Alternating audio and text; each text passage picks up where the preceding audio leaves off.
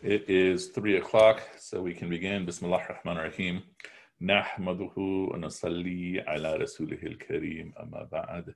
We express our praise and gratitude to Allah Ta'ala. We seek blessings upon the Prophet. May peace be upon him. Just to recap, we're jumping right into the material. Just to recap some of the concepts that we discussed yesterday to lay out some foundations to sort of figure out how everything fits together. I redrew some of, or at least one of the diagrams that we had yesterday, and I'll give you a bit of time to also take a look at it, and then if you choose to also to draw it for yourselves. Unless I just lost it. Oh, here it is, mashallah. Okay. So we were saying, first in reverse order, that if you were to take the core Islamic sciences, so the core Islamic sciences at the top, so this would be the purple, lavender, magenta at the right. What are they? They are the reference sciences, which are essentially the sciences of the Quran, the sciences of the Prophet, peace be upon him, often found in the Hadith and the Sunnah, as well as Arabic language. Okay. And then there's others, for example, logic and things like that, but these would be the core Islamic sciences. And then we have the core practiced Islamic sciences, which would be law, purification, tazkiyah, plus, and sorry, I'm just letting people into the class.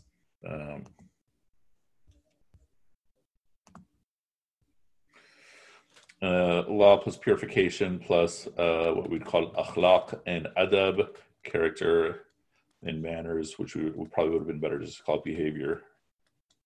And then the abstract sciences would be, for example, philosophy, more advanced theology, which we often call kalam or usuluddin, as well as history. But what are we saying about all of these big Islamic sciences?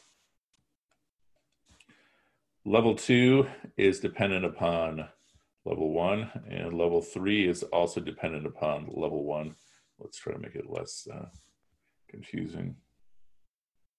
But all of it traces itself back to the Prophet and the Quran, peace be upon them. And the Prophet and the Quran in particular, we trace back to Al-Baqarah and Ali Imran. Okay. And then Al-Baqarah and Ali Imran trace themselves back to Al-Fatiha. And Al-Fatiha traces itself back to the Basmallah, which is Bismillah ar-Rahman ar-Rahim. And the Basmallah traces itself back to the Ba of Bismillah. Good. But it's often easier to understand this forward. I gave it to you in the reverse, that the more thoroughly I comprehend the Bismillah, the B of the Bismillah, the more thoroughly I know the essence of Bismillah ar-Rahman ar-Rahim. And the more I know Bismillah ar-Rahman ar-Rahim, imagine these as layers of light, the more bright my understanding of Al-Fatiha becomes. And the more thoroughly I understand Al-Fatiha, then the more I understand the essence of the next two surahs. And then the rest of, and by here, by Prophet in the Quran, obviously this whole thing is the Prophet in the Quran. Here we're talking about the rest of the teachings of the Prophet in the Quran, peace be upon them, become branches from that. And then from that, the Islamic sciences form, the legacy of Islamic scholarship. And another way to try to understand this, now what is the key point here? The key point I'm mentioning for our purposes is that one of the blessings of how our whole tradition is structured is that it all traces back to the Quran and the Prophet, peace be upon him. Good. And another way to understand this is if you imagine, okay, here's the ground. Oh, no, where's brown? Okay, here's green. Okay, so here's your ground. Let's say you have this, and then you have the roots of a tree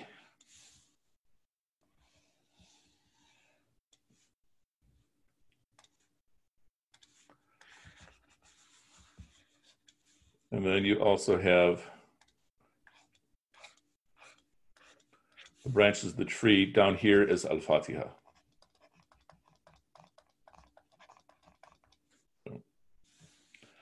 And then here are surahs 2 and 3. And all the rest are all the branches, all the other surahs. And then from them come the other Islamic sciences.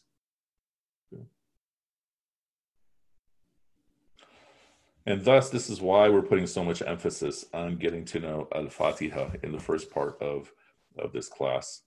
And then part of what we're going to discuss, and we'll give more details when we get to it, part of Al-Baqarah. Naturally, in an ideal world, we'd go through the whole material. Good.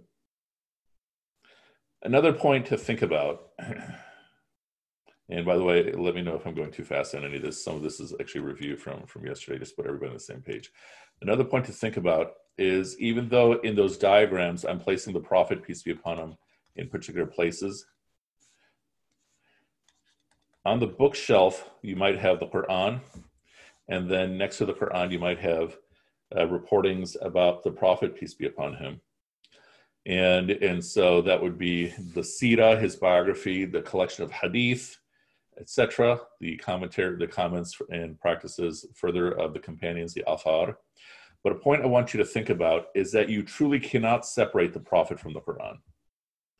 On paper you can, on a bookshelf you can, but a point again yesterday is think back to how the Sahaba gained their Islam. They gained their Islam of the Quran from the same source, and then they gained their Sunnah from the same source. Good. Naturally, as I mentioned, there were times when the companions asked them, okay, is this revelation that's compelling you to speak? So for example, when the Muslims are setting up for the Battle of Badr, and the Prophet says, okay, why don't you set up the camp over here? And then the companions ask them, is this coming from Wahi? Because if not, we would suggest you put it up there. Good.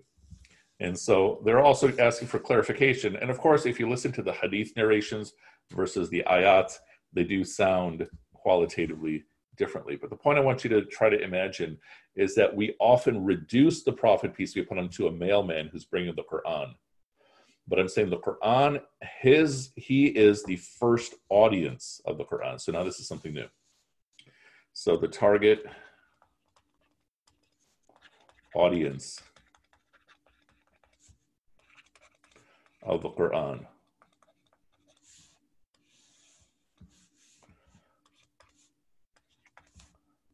Somebody tell us, who or what is the primary audience, the secondary audience, and then the third or the tertiary audience of the Quran? Anyone? Feel free to either turn off your microphone or to type in the chat box. And we're all buddies here, so don't feel embarrassed in case your answer is wrong. Anyone? Who wants to guess? You're all going to say, oh yeah, Prophet, Sahaba. Okay, very good, Haneem. So part one is correct. The target audience of the Quran, the first is, of course, the Prophet himself, peace be upon him. And the second would be the Arabs in general of, give or take, the 600s. Okay. And specifically the Arabs of the Arabian Peninsula, which includes those who follow the Prophet, which would be the Sahaba, and then everyone else.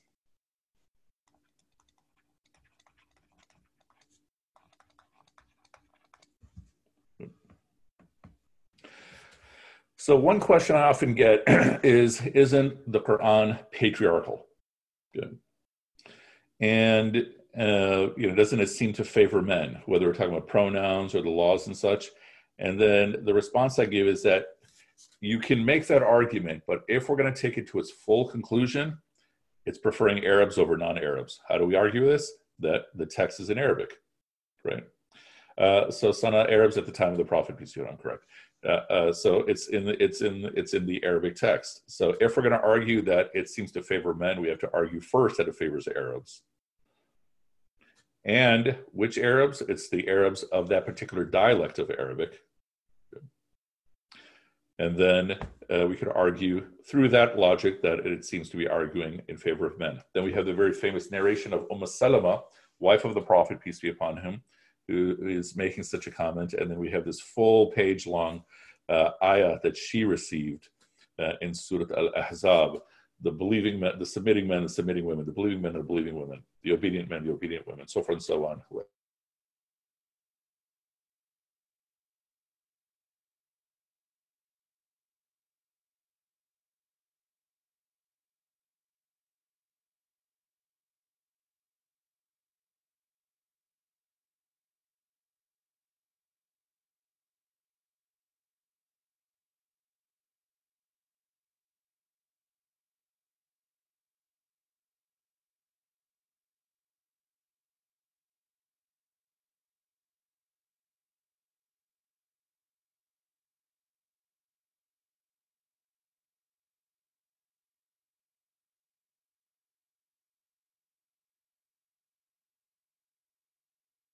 Can you nod if you can hear me now? Okay, very good. Okay, mashallah, we're back. Okay, so the point I was making, that's a side point about questions like patriarchy and such norms. But the point, the bigger point is that the first audience of the Quran is the Prophet himself, peace be upon him. And then by extension, it's the people that he is speaking to. And then it is everyone else. Okay, so we spoke yesterday about Bismillah ar-Rahman ar-Rahim, or we spoke yesterday about the B, and what we emphasized was the idea of connection. And a point I want you to consider is connection is one of the central aspects of the entirety of the Islamic tradition. Connection, primarily your connection with Allah Ta'ala. And another term we can use is relationships. And we're going to be revisiting this quite a few times.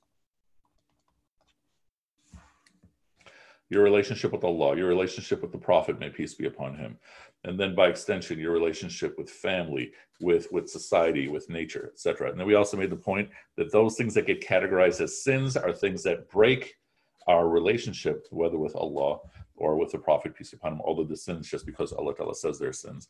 And those things that are commanded behaviors are things that strengthen relationships. And so now let's take this a step further. So we're saying that one of my primary relationships, your primary of all relationships, or your primary connection, is with Allah. So here's a question, and all your answers are going to be correct. But how would you answer this question? Someone comes to you and says, I want to have a relationship with God. I want to have a relationship with Allah. What should be the first thing that I do? So let's say some complete stranger comes up to you. Obviously, they're social distancing, so they're asking you this from about 6 feet away. And they're saying, you look like you're a Muslim. Yes, I am, mashallah. Okay. I want to have a relationship with God. What's the first thing that I should do? And all your answers are going to be correct, but let's hear some of your answers. Read the Quran, prayer. Yeah, these are all good answers. Right, good. What else? And feel free to turn on the microphone if you'd like. Believe in God. Yeah, that would be a good step. Any other guesses, thoughts? How would you answer this question? Again, feel free to unmic. Get to know God. Oh, nice, Hanya. Hanya actually has the most accurate answer. The first step to have a relationship with Allah, and yes, to believe in the prophets and the messages, yeah, all of that is correct. And so what I'm suggesting is the first step is to get to know Allah. Okay. And that also means to get to know who is Allah and who is Allah not. And so how do we do that in our tradition? Get to know his attributes.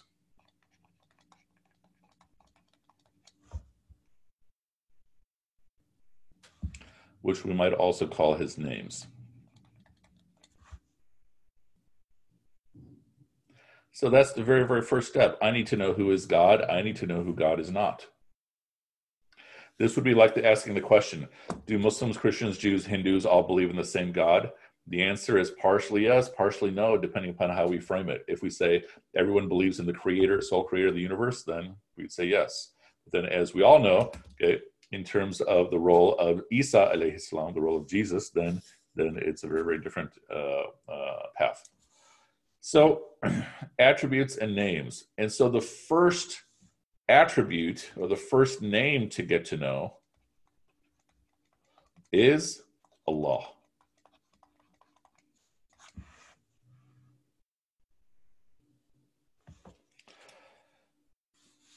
So a little bit about the name Allah. And those of you who've taken my academic classes, you've gone through this with me. There are two theories of the history of the name Allah.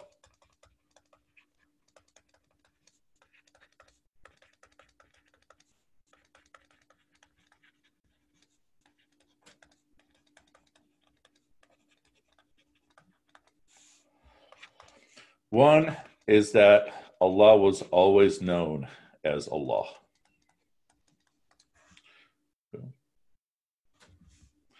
Another is that it's a contraction of Al-Ilah. And we're going to define Ilah in just a moment. Now, before getting into the history, part of the reason we're going to go through the history is more to define what we mean by Ilah. But one thing that is very important in our tradition is that the name Allah, we often give it the title, the name itself, the most majestic word or utterance.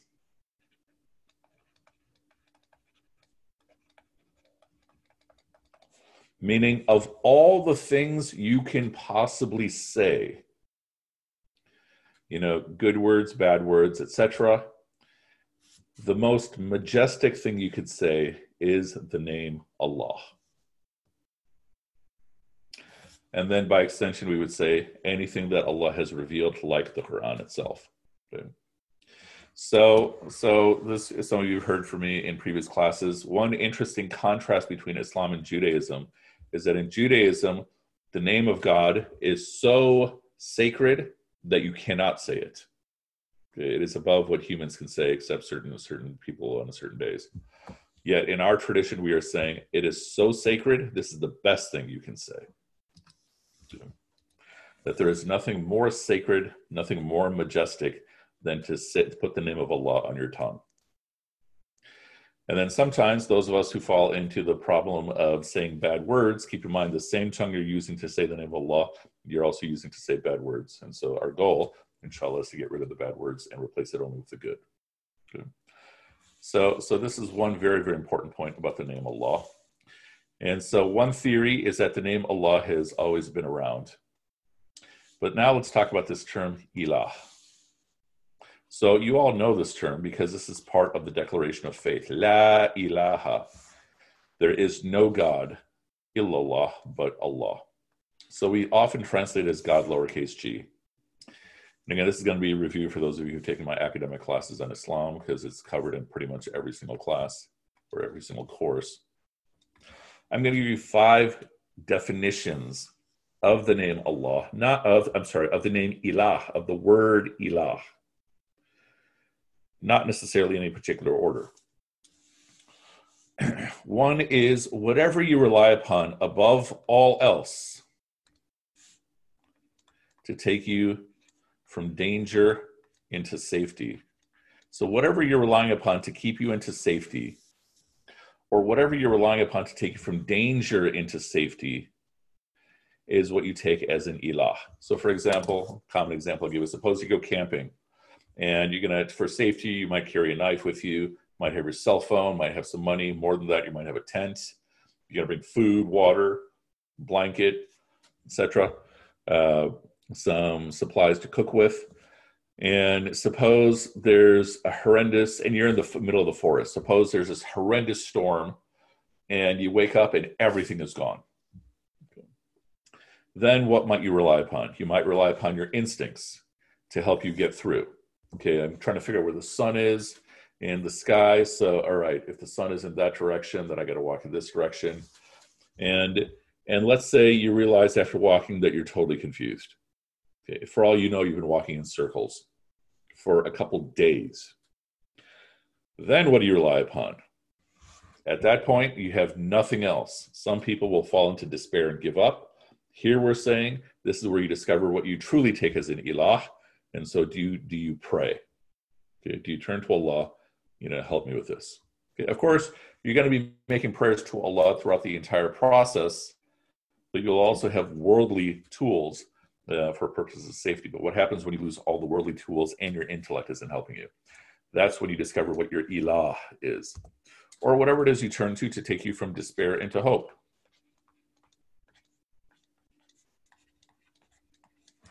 Is what you take as an ilah.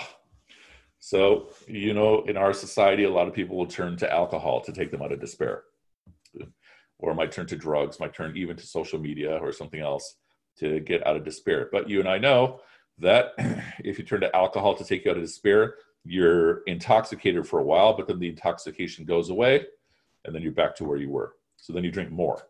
Or if you're turning to narcotics, same thing.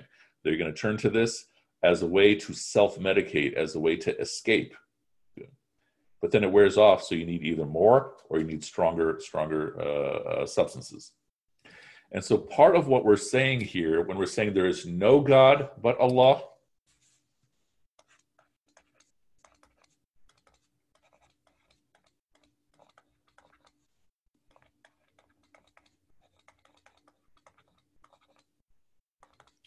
part of what we're saying is anything you're turning to in your core to fulfill these basic needs, nothing but Allah can fulfill them. And as we'll discuss over the course of this course, people will turn to all kinds of other things that will not fulfill them. Also, something that's especially important today with all the fake news and speculation that's going on, whatever it is you turn to above all else to take you from confusion into clarity. So you go to social media and you're going to hear every type of conspiracy theory about COVID-19. You're going to hear all kinds of supposed reports from scientists. This is going to go on for 2 years. This is going to go on for a year, plus the politicians, plus the pundits and everything. And it creates all kinds of confusion. And one way you can cut down on the confusion is just take yourself off of social media, right? I was actually, on a social media sabbatical until this whole thing, this pandemic started. I thought, all right, things are going to go crazy. Let me put in my hat to help at least calm people down, which probably I didn't do well, but that's a separate point. But what are we saying here? That your intellect is also going to take you so far. But there's a level beyond that your intellect cannot take you to. That's the realm of revelation. Okay. So whatever it is you rely upon to take you from confusion to clarity, whatever it is you rely upon, the way a baby relies upon mother for comfort. And so we might rely upon our friends. We might rely upon, again, a lot of us do turn to our phones for a lot of these things. And then you lose all that, then what do you rely upon? And the more comfort you have with Allah in your heart, as we're going to see, the more it's going to be easier to navigate life. Good. The big one is whatever you worship.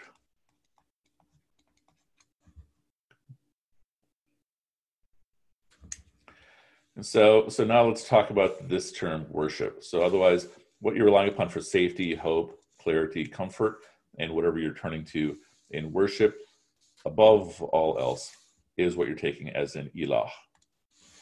So this term, worship, which in Arabic is ibadah, sometimes I add the H, sometimes I don't, the ta marbuta.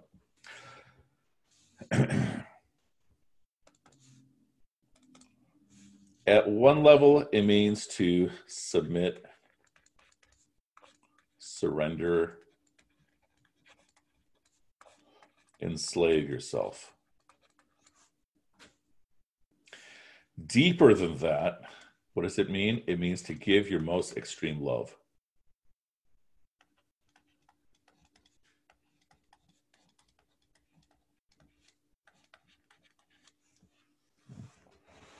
This is worship. So Worship at one level, it means you're surrendering yourself. God says do, and you do. Okay? As though you don't even have a choice in the matter. And deeper than that, what are we saying ibadah actually means? It means to give your most extreme love. So to help make sense of this, let's talk about love. So one thing that's very fascinating about Arabic has something like 6 words for love, maybe even more. Okay. And I'm going to give you a couple just to get a sense. It's not as important that you remember this. Okay. So one level of love might be what we generally in English call love. Okay. So you love your beloved, your spouse, your sibling, your friend, your parent, your child. And what do? You find joy in thinking about them. You want to be in their company. You don't like to be away from them. All this is part of love. You might change yourself to be what they are preferring. And then ishq is sort of like passionate adoration. You're in awe of your beloved to the point that you might even take leave of your senses. It's like the fire that keeps you alive. Ibadah is complete loving surrender.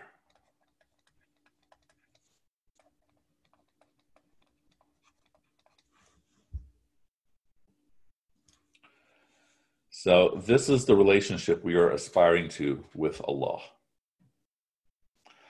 But part of the point we're making here, and again, feel free if I'm going too fast, if you need me to slow down or repeat anything, by all means. Part of the point we're making here is that everybody takes something as an ilah. It might even be multiple things. Repeat the point about the comfort. So one of the ways to figure out what you take as an ilah is what do you rely upon above all else for comfort. And so here we're talking about where comfort within. And so everyone takes something as an ilah.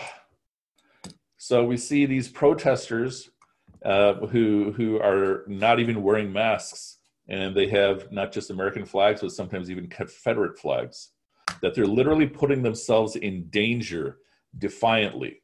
Good. So they're listening to something above science, above the politicians, above the general sentiment in our society. Good. So what are they taking as their ilah? It could be their preachers. Good. It could be their nationalism. Or then there was a story yesterday about this giant party of 1,000 people on the west side of Chicago. And if you look at the photos, there's like one person in a mask. What are they perhaps taking as their ilah? Potentially, their nafs, their appetites, right? I'm going to party no matter what. I don't care if it even puts me in danger. So we're saying, even if I claim to be an atheist, I am taking something as an ilah. And so the goal is to take Allah as my ilah. So if you understand all of this, what have we just explained?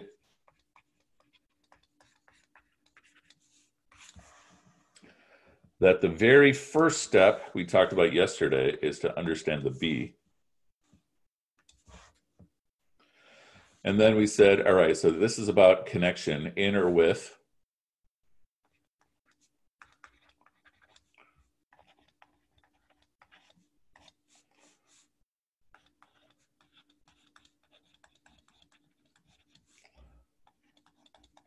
So the first step in my process of having a relationship with Allah, having a connection with Allah, we said, is to get to know Allah by way of his names or attributes.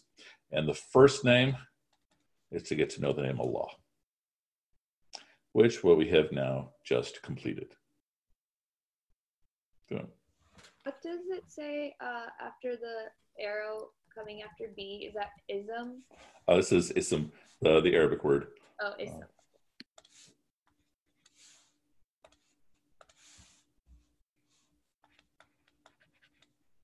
Ism translates as name.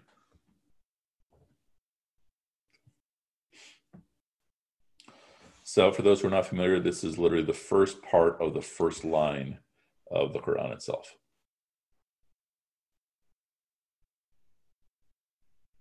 So yesterday, what did we focus on? We focused on this. The literal translation would be in or with. And what we were emphasizing in terms of meaning was connection or relationship.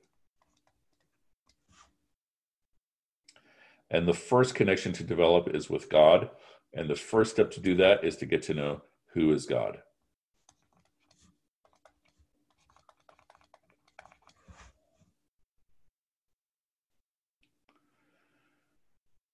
Alrighty, any other questions about anything at all?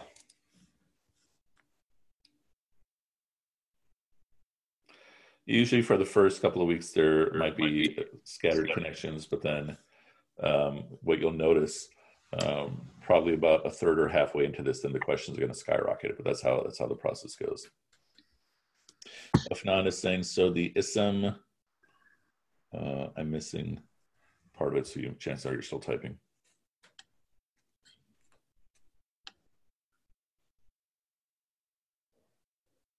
Santiago, you have a question. Feel free to speak if your microphone works. Yes. I wanted to ask about, like, you were talking about these theories about where the name Allah came from. Yes.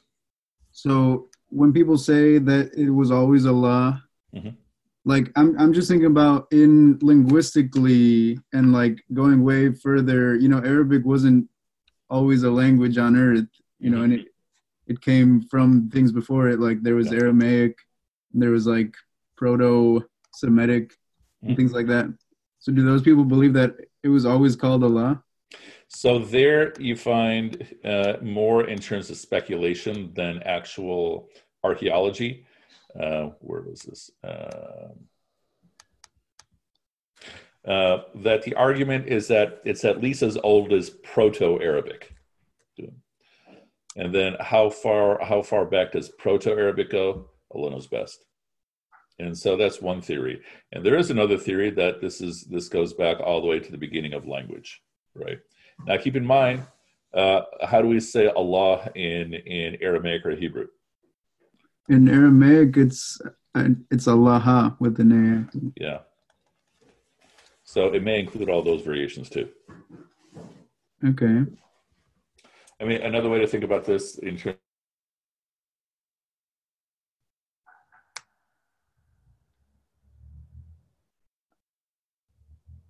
I think you got muted.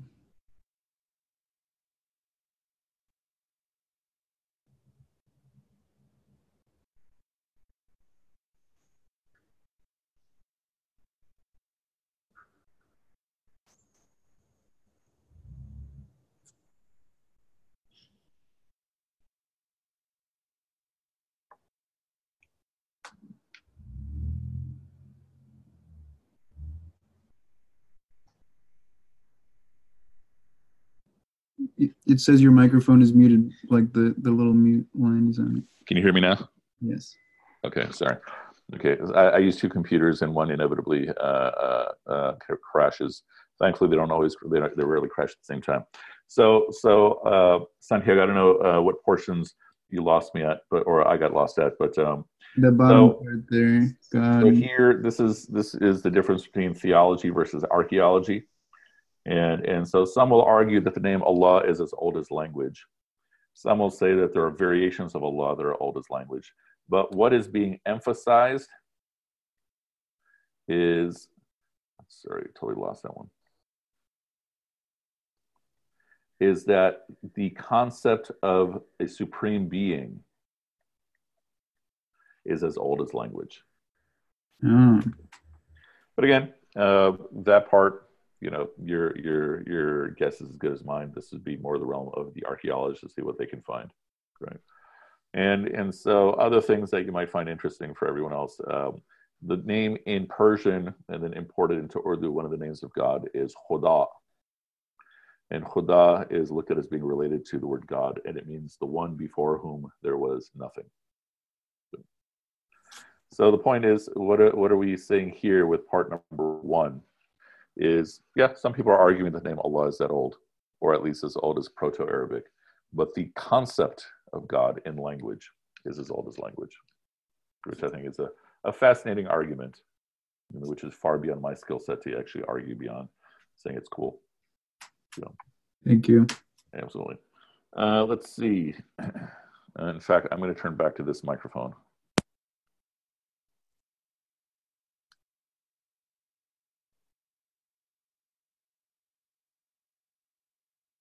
Okay, can you all hear me if I'm on this microphone? Okay. So other questions. Does Bismillah means connection with the name of Allah?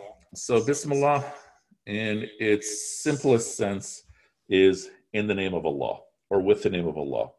And so what we're doing is we're going deeper into the function of Bismillah. Okay. That we're using each of these steps as a way to develop a relationship with Allah. At first, if you're not used to this, it's going to be very, very confusing. You're going to find yourself thinking, okay, I've never, been taught anything like this. I don't even understand what's going on. Little by little, it's going to all start, coming together. So the B is the Ba, which is the connection relationship. Yes. Yeah. Haneen, here question. Taqwa, let's see. Maheen, what about Yahweh? Isn't that the name that they use? So essentially what we're saying is the Tetragrammaton is the supreme name of God, which should not be spoken. The Ism, so the Ism part. So once again, Bismillah. The literal meaning of Bismillah is this right here.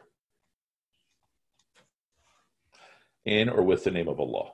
So if I pick up a translation of the Quran and I'm looking at the translation, this is what I will see.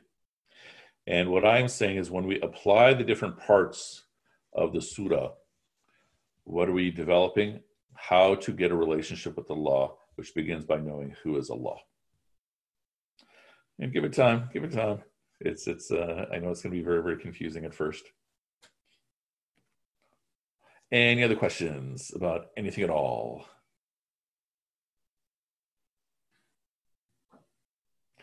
No other questions?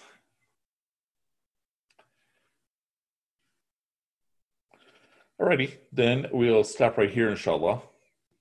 First homework assignment is forthcoming. Don't worry, it's coming. You'll have homework.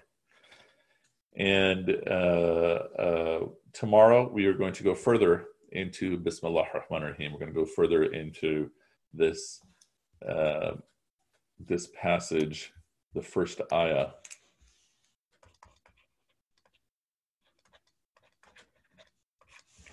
And the big conversation tomorrow is going to be on this word, Rahmah. Okay, if there are no other questions, we will stop right here. Subhanakallahumma wa bihamdika nashhadu an la ilaha illa anta nastaghfiruka wa natubu ilayk. Subhanakallahumma, glory to you, O Allah. Wa bihamdika, praise and gratitude are to you. Nashhadu an la ilaha illa anta, we bear witness there is no God but you. Nastaghfiruka, we seek your forgiveness. Wa natubu ilayk, and we turn to you. Subhanakallahumma bihamdika nashhadu an la ilaha illa anta nastaghfiruka wa natubu ilayk. Okay, wa akhir da'wana and alhamdulillahi rabbil alameen. May Allah Ta'ala reward you all for your participation, inshallah.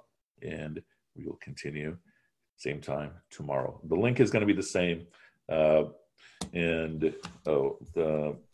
class, actually it's in the link itself. I updated the document where I'm going to keep all the recordings and try to save.